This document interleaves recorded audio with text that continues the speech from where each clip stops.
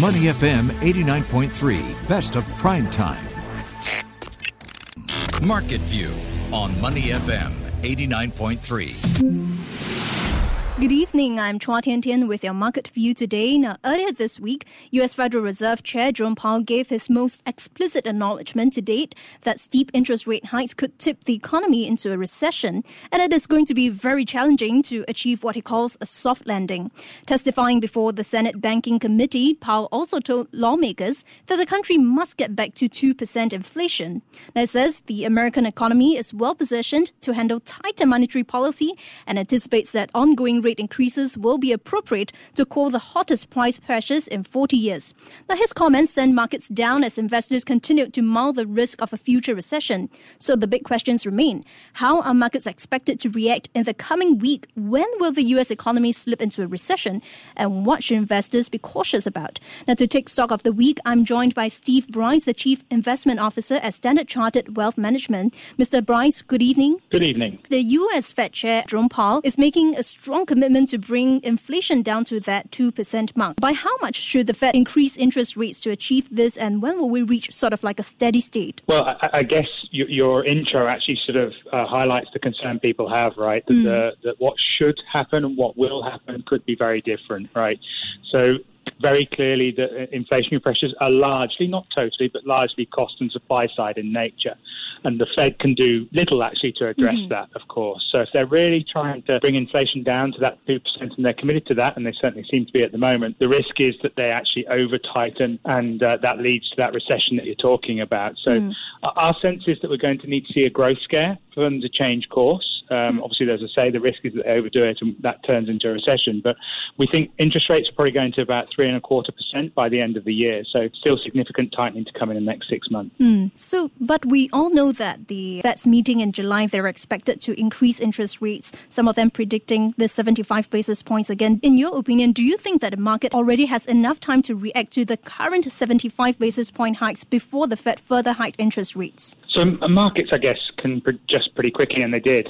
So we've obviously seen a dramatic tightening or raising of interest rate expectations over the course of the year. So our sense is that markets actually probably pricing in a little bit too much tightening. Obviously, the economy takes a lot longer to react. That's the risk here, is that we know that monetary policy acts with long and variable lags, and therefore going too far too fast could lead to that downside risk.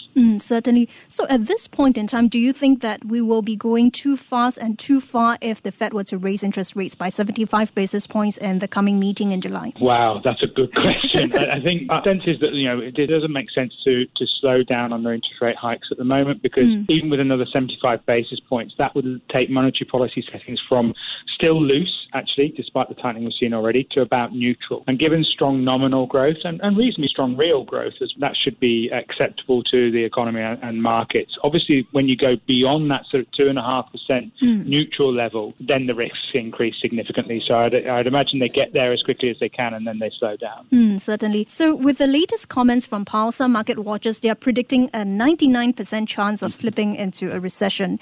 What are your thoughts? And when will the U.S. economy actually slip into a recession? This year, next year, the year after next year? So, it's a $1 million question, right? I mean, the probability of recession, of course, is 100% because we will at some point get one. I think, the way we look at it is saying, look, over the next 12 months, it's not the most likely outcome that we'll see a recession, but we're getting close to that 50% threshold, right? So the risks have significantly increased in the past month. We look at several recession warning indicators. A month ago, 2 of those are flashing red, 2 out of about 12. Now 4 are flashing red, and another one's likely to go red fairly soon, which is the yield curve. So if 2-year yields go above the 10-year yield, then that would be an inversion, and that would be a 5th one. So overall, we're moving in that direction pretty quickly. The strength of the labour market, though, is a significant positive, and that's going to be something really key to see how that develops and reacts to that rate hikes. So that's what we're probably looking at most now. Mr. Bryce, we do see some economists over at some banks increasing the probability of falling into a recession next year, in fact, doubling that probability. So in your opinion, do you agree with that? If your opinion is that we are not going to fall into a recession next year, why is that so? Well, I think that we're sort of looking at a 12-month time horizon. So if you were to ask me a month ago, we would have probably said there's a 5 to 10% probability of recession in the next 12 months. That's jumped, in our opinion, to around 40%. So it has That's risen very sharp in a month. I mean, that's a pretty dramatic change in. Obviously, we're only a market forecast, but that probability is still much higher than we would like. So I think the trend for that increased fear is certainly there. As I say, if we saw some signs that inflation was easing significantly, that would reduce the probability because it would take the pressure off the Fed to tighten. But we'd obviously wait until that happens to reduce any probability. Certainly. Mr. Bryce, we saw a slew of economic data this week, particularly the U.S. home sales data. To what extent do you think the market activity has been caught by the ongoing rate hikes? I think probably not too much yet, and that's the sort of variable lag, long and variable lag point, right? So growth was always going to slow this year, right? So that was never really in doubt. Second half, I mean, even at the turn of the last year, we were saying that second half will be weaker and a lot weaker than the first half. Now you've obviously had very significant tightening in financial conditions, so higher commodity prices, higher interest rates, higher bond yields, lower equity markets, and higher financing costs. So a lot is coming through. I'm not sure a huge amount has hit the economy yet. And that's probably the concern, is that we're slowing faster than we thought we would do, and we've still got some in the pipe from a growth perspective to detract from growth going forward.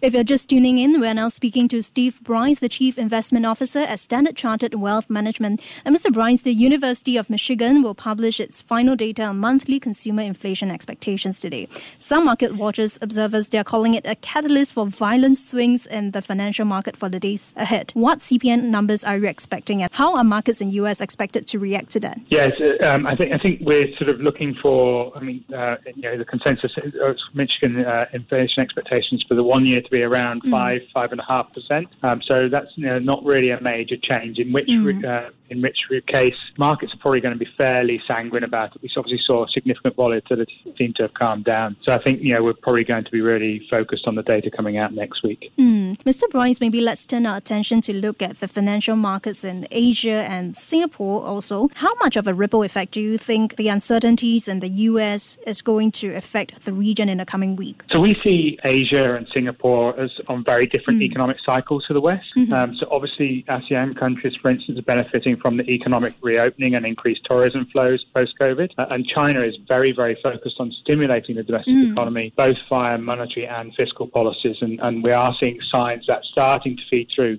into what we call a positive credit impulse, which should help support growth going forward. So from that perspective, we're overweight Asia ex-Japan and also China markets. And obviously the Chinese president reaffirming the 5.5% growth target this year sort of reaffirms this view. For Singapore, I think, obviously for the bank, higher interest rates is going to be very positive.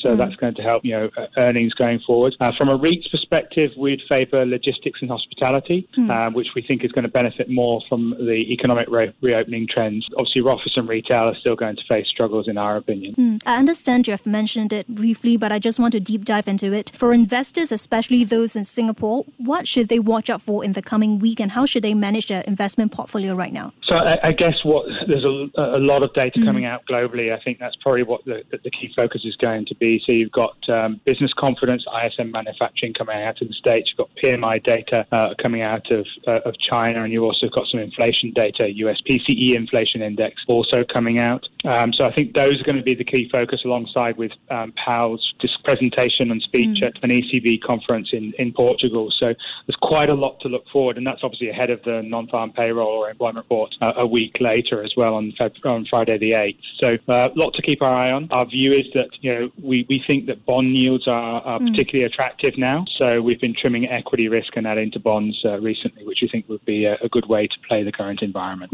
Certainly. And one just very quick question, Mr. Bryce, before we go. Any final advice for our listeners who are tuning in right now? Yeah, so I think, we're sort of saying we're trimming equity exposure, but I think, if we're to look at it a bit more detail within the equity space, we are overweight Asia ex-Japan, as I mentioned, so we think that's a good place to be given the different economic cycle.